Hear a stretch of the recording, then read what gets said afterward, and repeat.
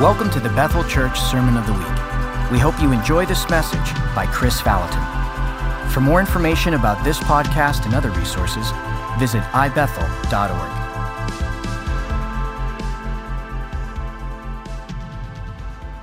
Let's pray, shall we? Holy Spirit, we just thank you for what you're doing in our midst, and we pray, God, that you would move on us, that, Lord, that literally that each of our homes would become places for the presence of God to both rest and work. In Jesus' name, amen. Well, last week I've talked about these houses of Acts, and let me just get my right notes here. How many of you ever seen the movie, The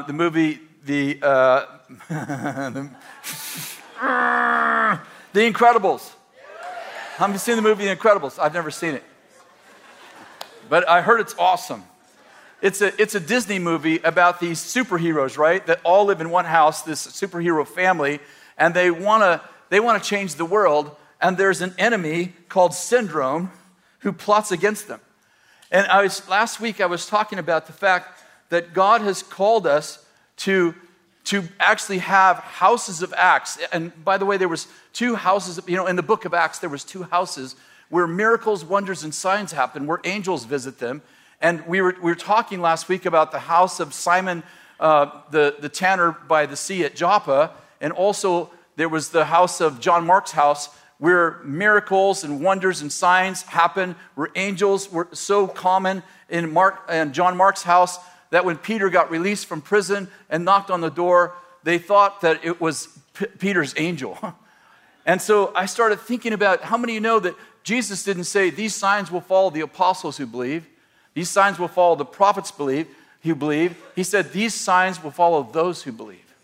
And the previous verse says, it's in Mark 16, it says this, those who believe and are baptized shall be saved. The next verse, and these are the signs that follow those who believe. They'll cast out demons, they'll heal the sick, they'll pick up serpents and they shall not be harmed, they'll drink deadly things and shall not harm them. Listen, the previous verse says, he who believes and is baptized shall be saved. These are the signs of those who believe. I love to be in non-charismatic circles and read that verse and say, he who believes and is baptized shall be saved. These are the signs of those who believe. And read the sign and say, is there enough evidence in heaven to convict you of being a Christian? I know there's a lot more verses than that in the Bible, but I just like to stir people up. Have you noticed? I'm sure you're surprised. And so I have this vision that we would have, that every neighborhood would have like watchmen on the wall who actually move in miracles and signs and wonders. People come into your house sick, they leave healed. They come in with a destroyed marriage and they leave reconciled. They come in demonized and they leave free. Like what would happen if every house that is represented by Bethel Church was actually a house of Acts?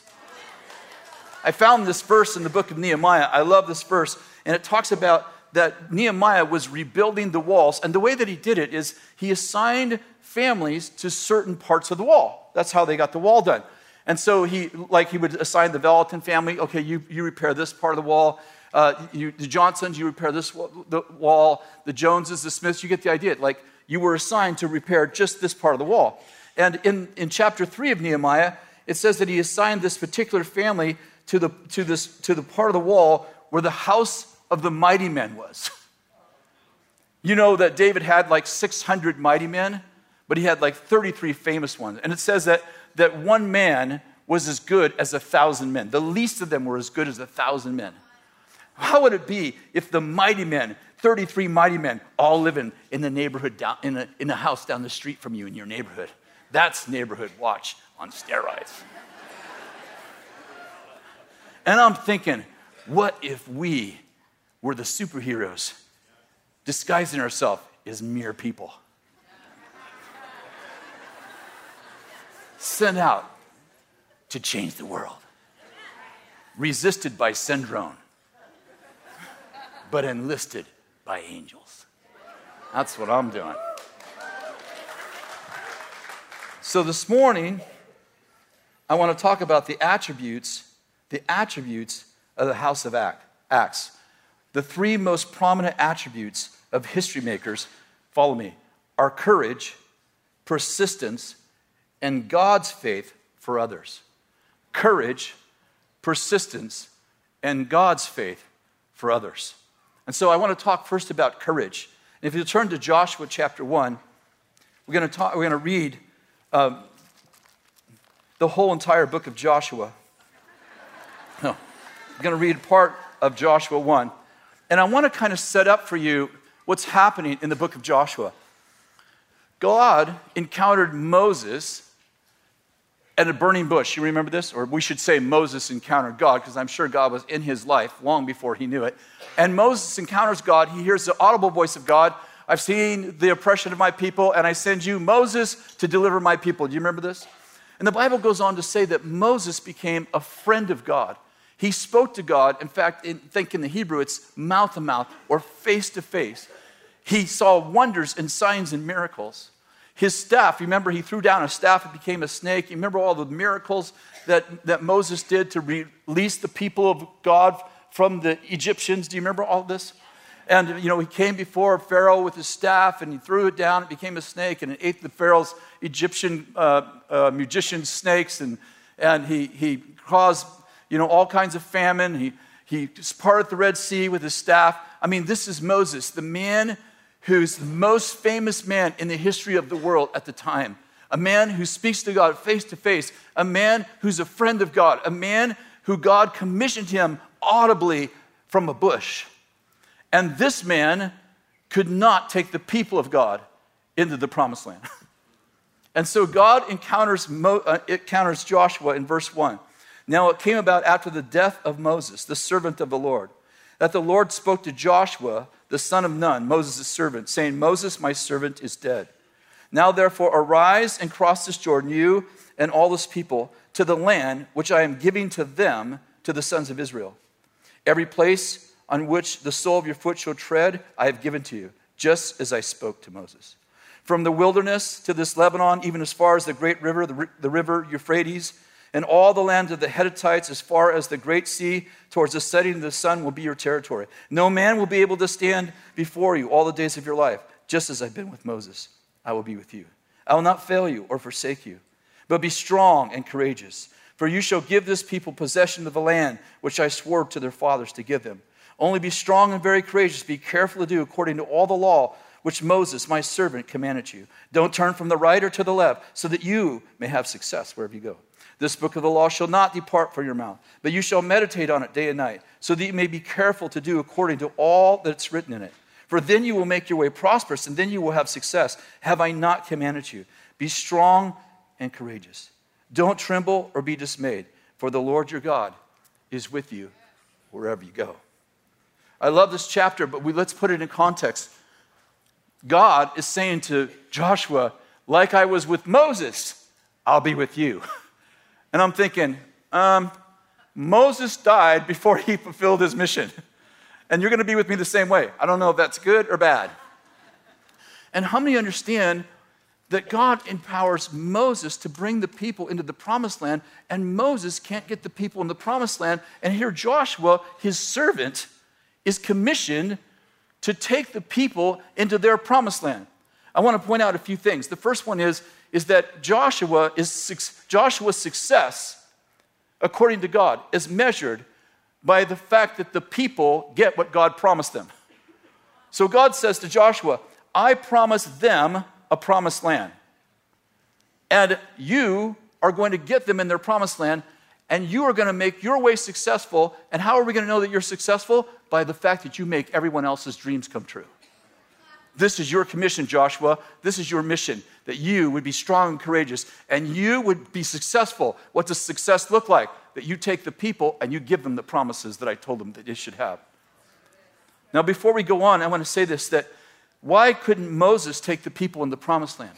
Do you remember in the New Testament when Jesus was up on the Mount of Transfiguration? Who was up there?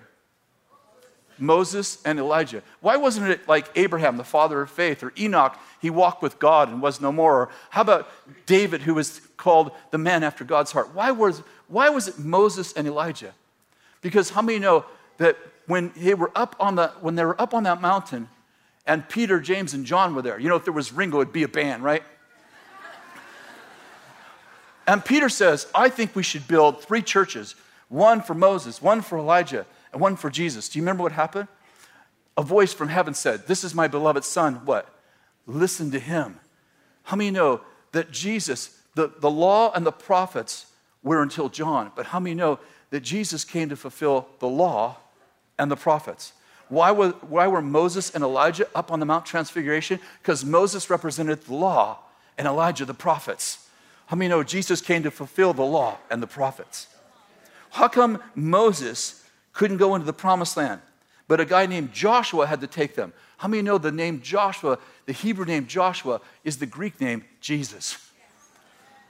That Moses, the law, couldn't take them into the promised land because the law can never get you in the promised land. It can get you out of Egypt, but it can't get you in the promised land. How many know that they crossed, the children of Israel, they came out of Egypt and they crossed, quote, the Red Sea. Hebrews says that they were baptized into the Red Sea, into the blood of Jesus. The Hebrew writer said that what happened to them was a shadow, a type of what God's doing in us, in the spirit.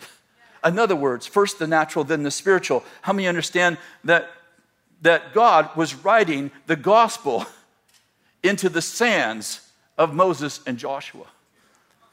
Moses took them and he baptized them into the Red Sea. And how many know when you come out of Egypt, you come out of your old man, you get baptized into Jesus' blood.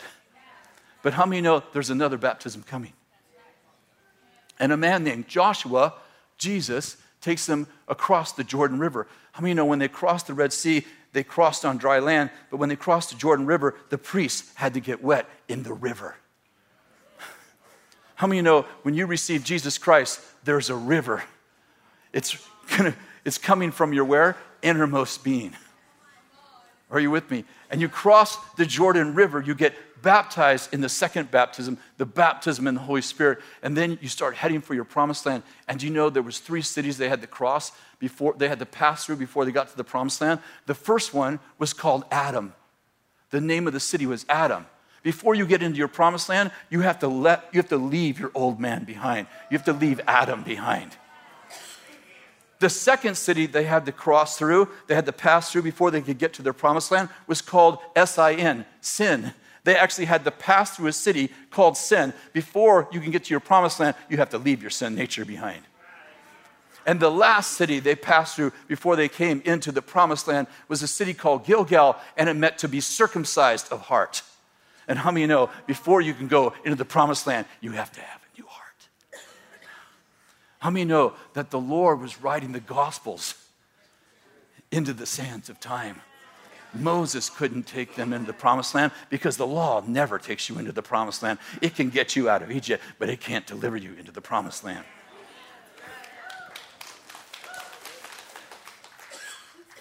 It was better than your clap. No, it's all right. Too late. God said to Joshua, be strong and courageous. 3 times he exhorts them, be strong and courageous. Has anyone ever said, be strong? Does it make you strong? You're like, no, it just makes me aware how fearful I am. I propose that most people never actually come into their destiny because they let the dogs of doom that stand at the doors of destiny influence their purpose. And I'd suggest that your destiny is guarded by a dog of fear. As a matter of fact, I don't think you can come into your destiny unless you experience fear before you get to your destiny. Now, there's a lot of people there wearing these shirts that say fearless or fear, no fear. And I'm like, I don't think that most people that come into their destiny actually get rid of fear. I think they embrace courage. And I think there's a huge difference between being fearless and being courageous. I think courageous means that fear has said its prayers, and you say to fear, you will not tell me what to do. I think that often the fact that we actually experience anxiety is the reason we know we're actually going the right direction. I remember we had a home group and youth group at my house, 2 different nights, and for 17 years. And for 15 years, every night before the home group or the youth group people would get there, I'd have the runs. And I'd be in the bathroom, and Kathy would have to greet them, and I'd say, I'll be out in a minute. And I don't think I ever made a home group on time or a youth group on time.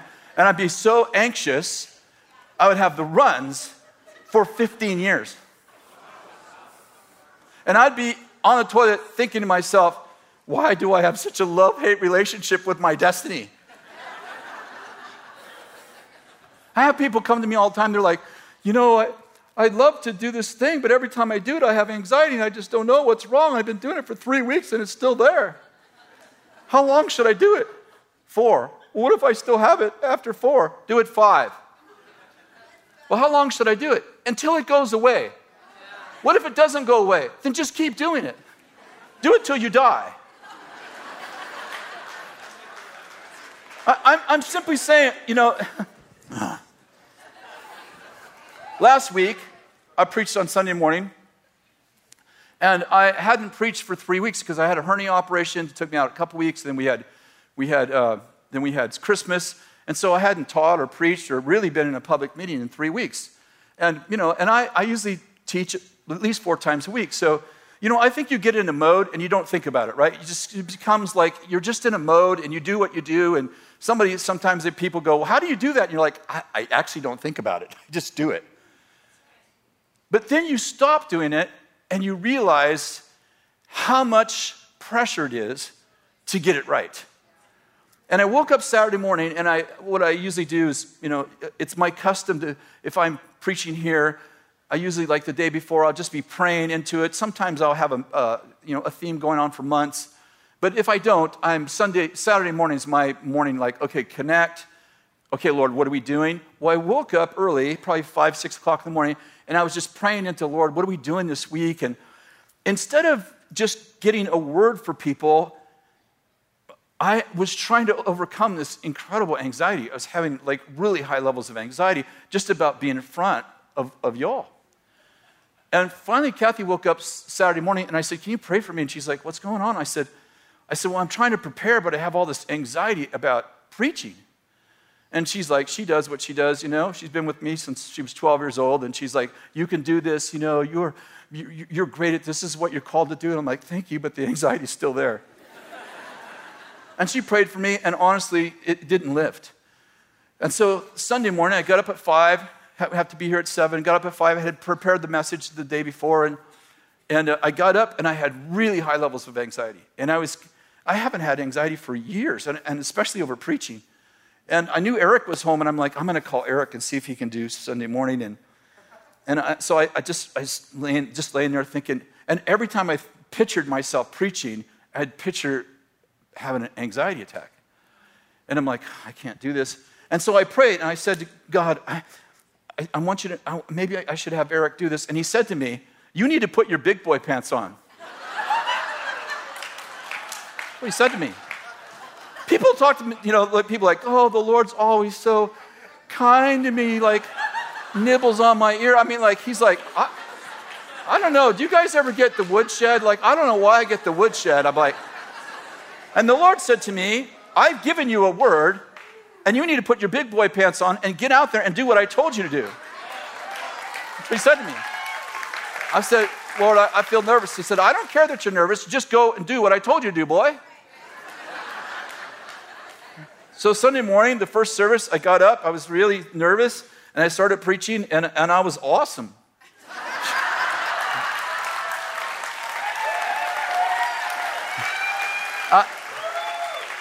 I don't know if I was awesome, but you know what I mean? I got it done. I got through it. And second service was easier, and third easier, and fourth easier. But my point is that sometimes we just have to do it. Sometimes you're like, I'm so afraid, I'm terrified. It's like, well, that's how you know that you're supposed to be doing this, that you're terrified. That this scares the hell out of you because you shouldn't have hell in you. Sometimes I think we just have to come to grips with like, this isn't going to go away until it goes away. But that doesn't, negate your destiny. It's like, God can't be in this because I don't feel it. Well, be led by the Spirit. Just do what you were told to do. Put your big girl pants on and get up there and do what you're told to do. What if it goes wrong? Did you obey? Did you do your best? Did you do your best? If you did your best, then he'll do his best. I think that fear is the most socially accepted sin in the church. Listen, if I said to you, what would you do if you're 10 times bolder? If it's anything besides what you're doing, you've been reduced. If there's one thing you would be doing if you weren't afraid, it means fear has already influenced your destiny. And let me say this, because your destiny is so entwined in others' destiny, that if you don't do what you do, they can't do what they do. Do you know that God told 1.5 million people approximately that they were going to go into a promised land? Do you know how many went in? 2. And it wasn't because they had a bad word, it's because they couldn't find courage to do what God told them to do. There's a lot of folks running around like, those guys are false prophets. They gave me a word. Well, did you do anything about it? Some people, they're waiting for the stars to line up, like, when the stars line up. Buddy, they ain't lining up. This isn't the age of Aquarius. This is the church. The only way the stars line up is when you do what you're supposed to be doing. I'm telling you the truth. Someone's got to. Let's go to 1 Samuel 17. You know what this is, right? The story of David and Goliath. You cannot preach on courage and not do this chapter. Verse 1. Now the Philistines gathered their armies for battle, and they gathered at Socoh, which belongs to Judah, and they camped between Socoh and Aztec in Ephes-Dammim. Now, I'm not going to do a Hebrew word study. I barely know English. But Socoh and Aztec means between a rock and a hard place, and Ephes-Dammim means on the edge of blood. You know why David walked in miracles? Because he had no other choice. He put himself between a rock and a hard place, right on the edge of blood. And if God didn't come through, he's going to die. Everybody wants to do miracles, but nobody wants to take a risk. I don't know about you, but I want to be a miracle worker for you, but I don't want to actually need one. Can I get an amen? Can we have some honesty out there? People watching by Bethel TV, like we all want to like, I'd love to see a miracle. I just don't want to need one. But how many of you know you want to see a miracle working God? Get yourself in a place between a rock and a hard place, right on the edge of blood. And if God doesn't come through, you're going to die. How many of you are all going to die anyway? Now, if I said, if you're terminal, stand up, you should all stand up. You're all going to die. You guys watching by Bethel TV, you're dead. You're all going to die. You're all terminal. The question is, are you really going to live? See, that's the question. You don't get to decide if you're going to die once. You get to decide if you're going to die twice, but you don't get to decide if you're going to die once, right? You're all going to die. The question is, are you really going to live? I told the Lord, I said, when I get sick, like the doctor gives me like 30 days, I don't want to die of natural causes. I'm going to go like to Iraq or one of those places where they don't like Christians. I'm going to preach the gospel in the street, and then they can take me as a martyr and cut my head off. I don't want them to torture me, though. Like, that has to be like a deal. Like, I don't want to torture me. Cut my head off. 'Cause I don't really do pain very well. I'm a pretty big baby. And I said to the Lord, I'm going to be a martyr, and I'm going to get a big old mansion in heaven. And he said to me, if you do that, we won't count it as martyrdom. We will call it stupid.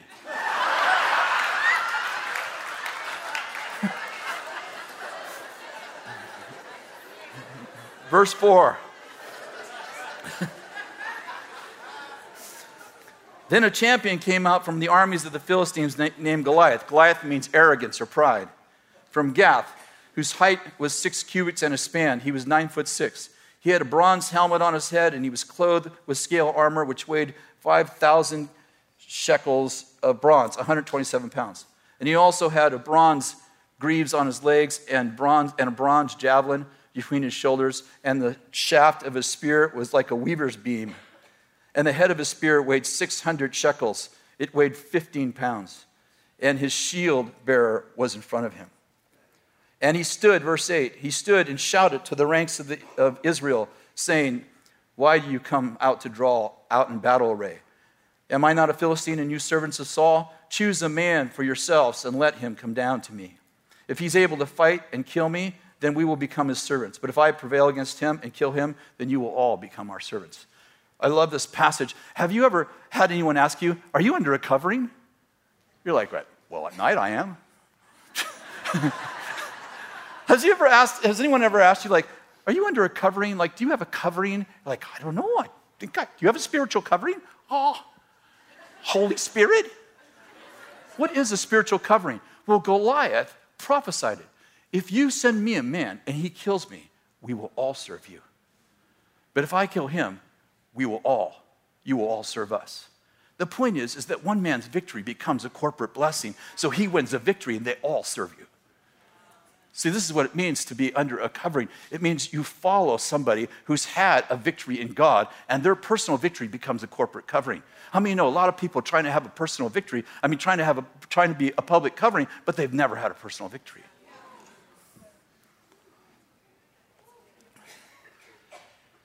I love this. And David shows up, 1 Samuel chapter 17, verse 22. It says, "Then David left his baggage in care of the baggage keeper and ran to the battle to greet his brothers."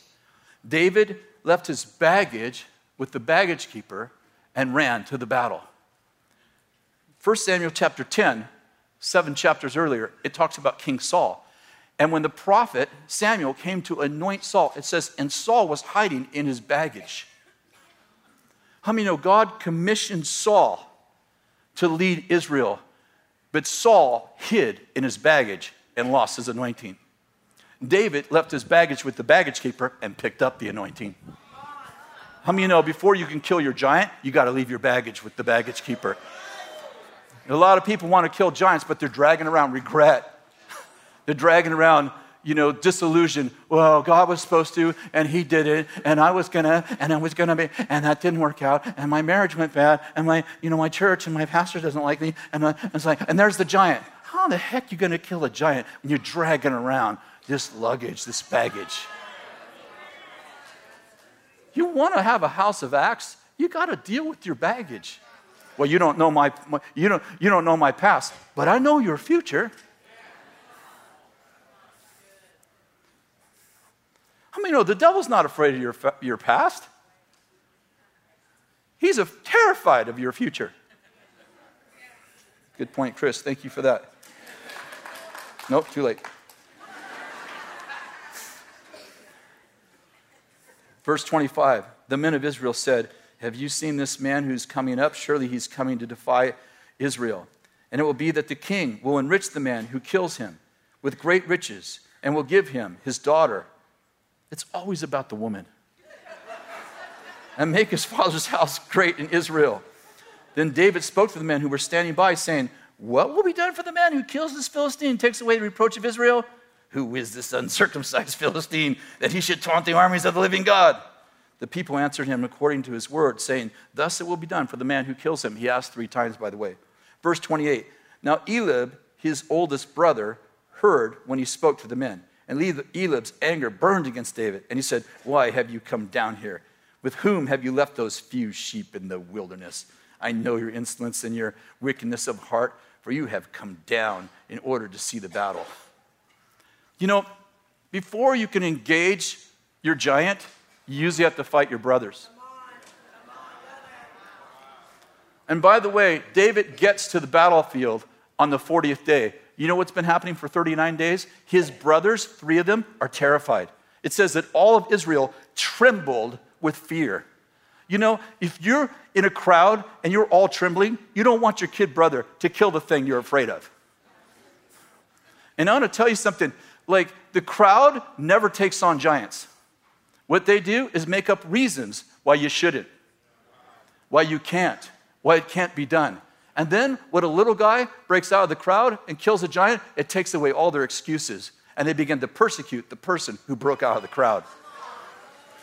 What happens when somebody decides they want to be a virgin in the middle of a cesspool of a high school? They make fun of them. They tease them. They did. But what's the real problem? They're terrified of them. They're terrified that you have the same giant in your land that I have in my land, and you conquered yours, and I'm back here making excuses why I can't take on mine. Nobody likes a little kid who whips a giant.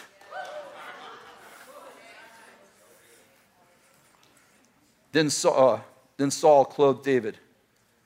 Oh, verse 34.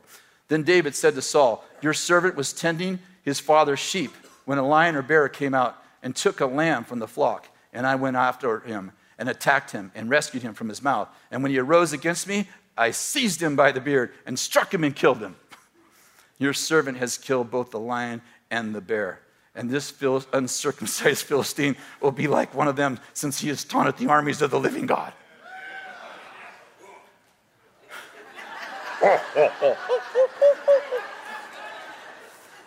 You just read this First Samuel. I just love this book. You know, how many know before you have a public victory, you have to have a private one? There's a lot of people like, I'd like to preach in front of thousands of people every day. Well, why don't you try preaching in front of 5?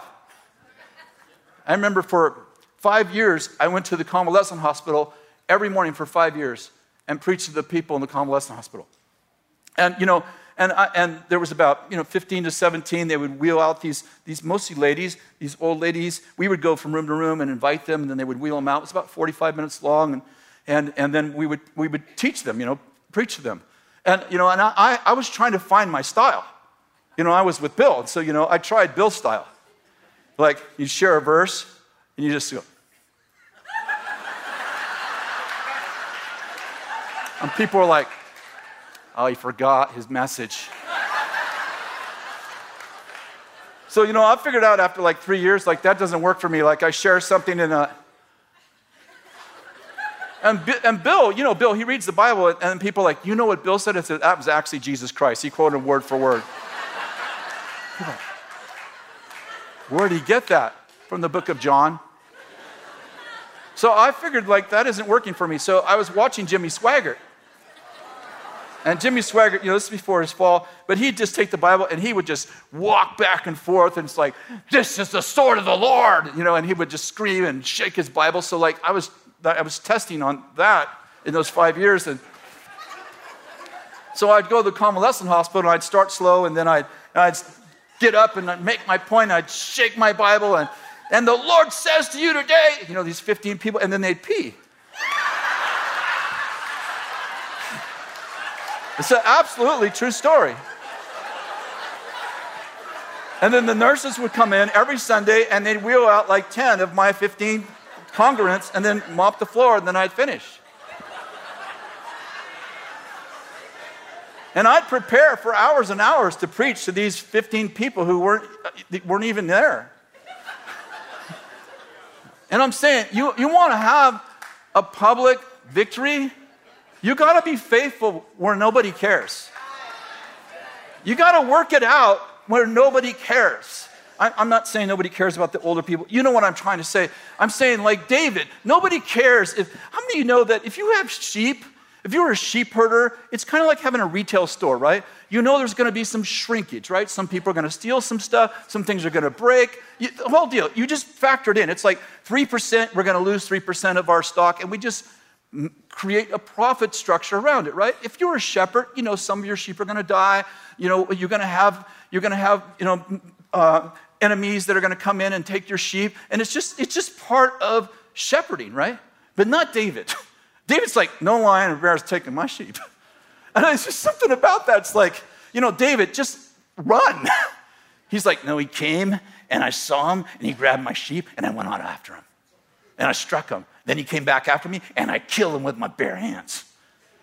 And I'm like, when you're doing stuff in private, nobody cares about, now you're preparing for stuff in public that everybody cares about. What you do when no one's looking matters. Let me say it differently. What you do when you think no one's looking matters.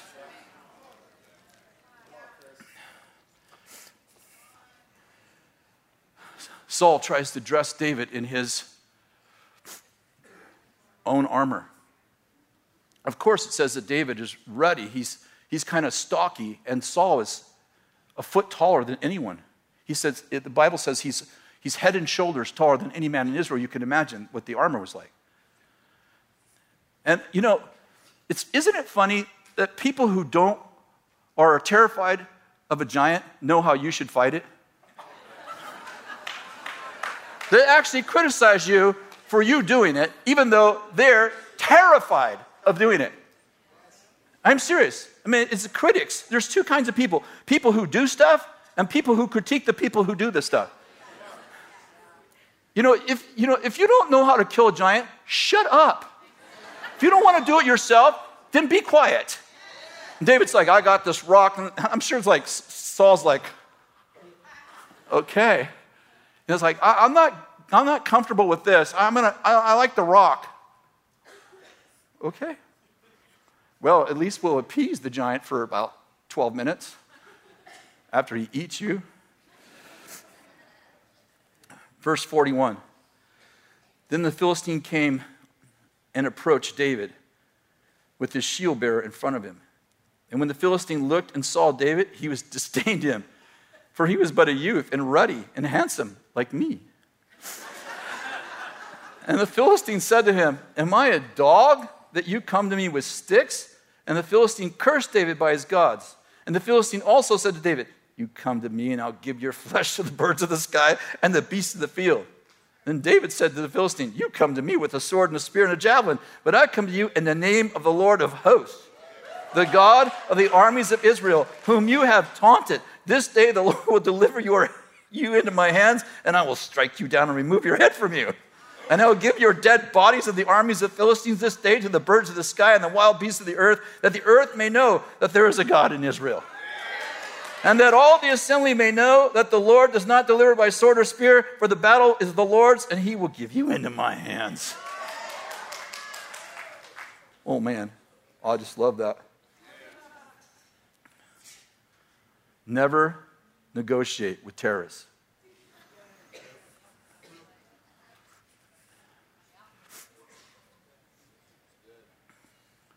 The next verse, 48, says, then it happened when the Philistine rose and came near to David, that David ran quickly towards the battle line to meet the Philistine. I want to say this, like, when you get anointed to do something, you break out of your fear, run to the battle, and don't think. Because how many know procrastination is the assassination of the revelation you had when you were anointed? You'll be running to the battlefield and you'll be calculating like, wow, he's bigger than I thought. Whoa, that's a big sword. That's a big spear. Oh, he's got a little guy in front of him. Like, don't think. Run. Run. I wrote this. The thing is, the longer you avoid the problem, the bigger the monster grows to until it finally eats you. The best way to beat it is while it's still a baby monster. It's best to beat it while it's still a baby monster. Have you ever had something in your life you're like, someday I'm going to overcome that. I'm going to break that thing. I'm going to stop that pornography thing. I'm going to stop that thing. I'm going to change this. I'm going to do that. And you just keep talking about it and you think something's going to change and I'm going to do that. I propose to you that while you're waiting, the monster, which was once a baby monster, is now a big monster. And if you let it grow big enough, it's going to eat you. Best thing to do is kill it while it's a baby monster. Okay, sorry.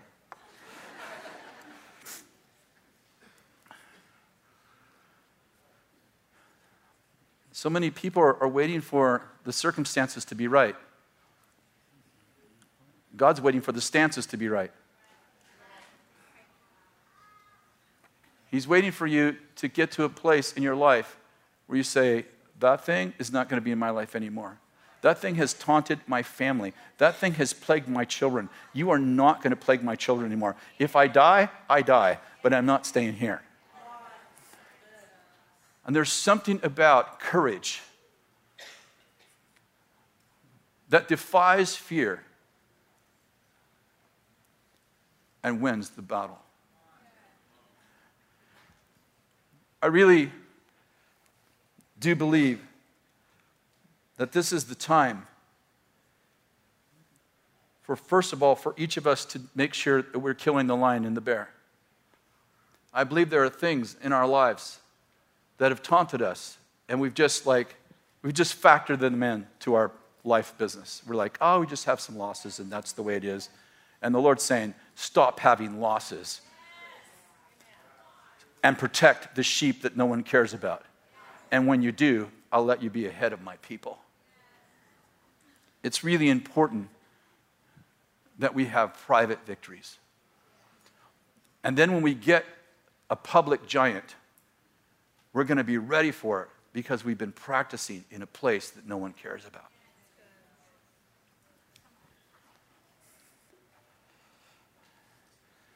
I'm just going to give you 7 quick attributes. I'll just read them of courage. Courage refuses to give up long after everyone has gone home. Number 2, when people insist they can't change, courage says you're better than that. Number 3, courage refuses to take the temperature of the crowd to determine which virtues are in vogue. Number 4, when the voice of reason stutters and common sense stammers, courage utters a clarion clear call. Number 5, when vicious voices shout courage down, it only makes it more determined to stand up straight.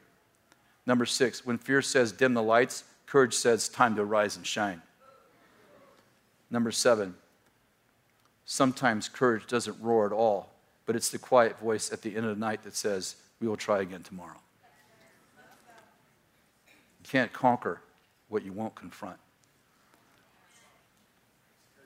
I really believe this is 2018. 8 is the number of new beginnings. And I'm like, how about now? How about here? I don't care how old you are. You're 8 or you're 80. If you have a giant that's still taunting you in your land, why not kill it? I believe that David could have thrown that rock backwards because I believe that that was the first giant ever slain in the spirit. Do you know that David knocked him out with a rock? But you know how he killed Goliath? He took Goliath's sword and he cut his head off. Do you know that David never fought with a rock after that? Look it up. He fought with the sword of Goliath. You know why? Because when you stand against Goliath, then the thing that was against you will be for you. I think there's a verse for it. I think it says something like this: when you're weak, God is strong, and God's strength is perfected in your weakness. How many of you know when you finally get the courage, and I didn't say fearless, when you finally get the courage to take on that giant, the thing that was your greatest weakness will become your strength. You'll become famous for the thing that terrified you.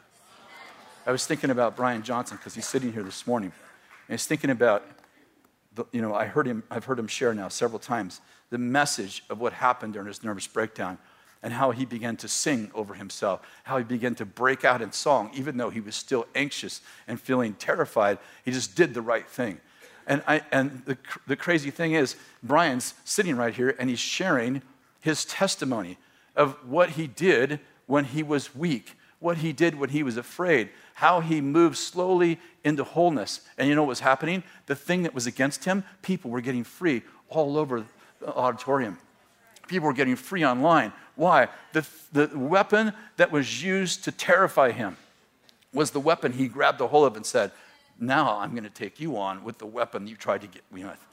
And I'm telling you, maybe you were an alcoholic. You know what? First of all, I don't believe that you're an alcoholic. I just believe there's people who drink too much. Because I believe that you aren't your sin. I don't like to call people something they can't get out of because God says you're a son of God. I don't like to give people the title of a dysfunction because that's not who you are. But let me say this, if you struggle with alcoholism your entire life and the Lord sets you free, how many of you know there's lots of alcoholics getting free through your ministry? Why? Because the thing that was sent to kill you is the thing that you use for a sword. I was addicted to pornography. Okay, guess how many people are going to go who are going to live in freedom because you got free. See, your victory is their victory. You take your bear out, you take your lion out, the bear and the lion, the thing that messed with your flock. You finally say, you will not mess with my flock again. And God goes, now you're ready to help other people with their flock.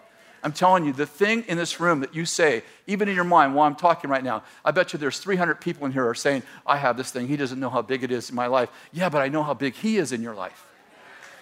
And I understand what it is to live with stuff that terrifies you, and you have to get past it. And when you get past it, your victory becomes the people's victory. Would you stand, please?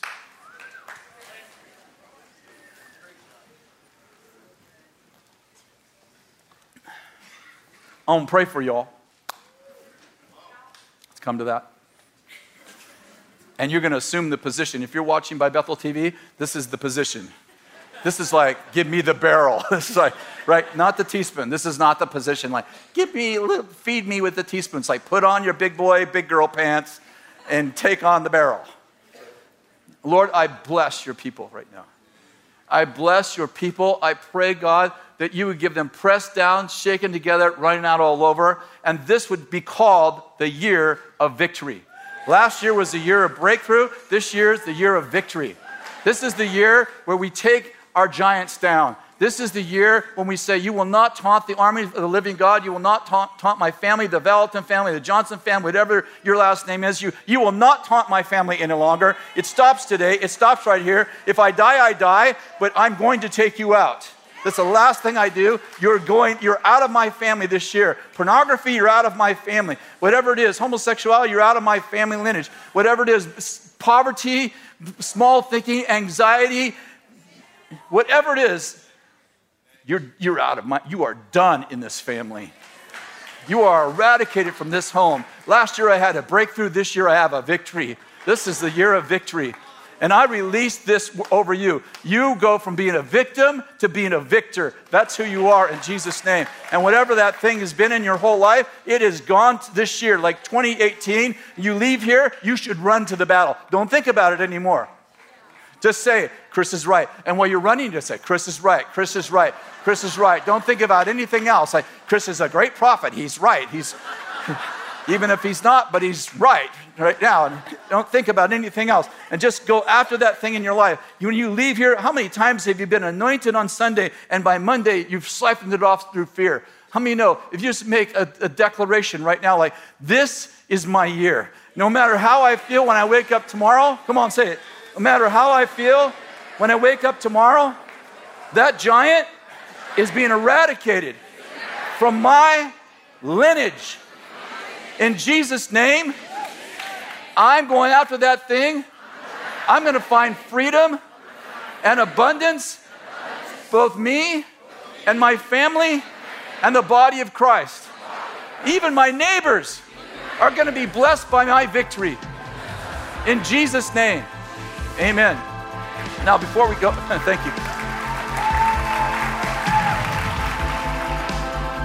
Thanks for listening to the Sermon of the Week. This weekly podcast is now being translated in several languages.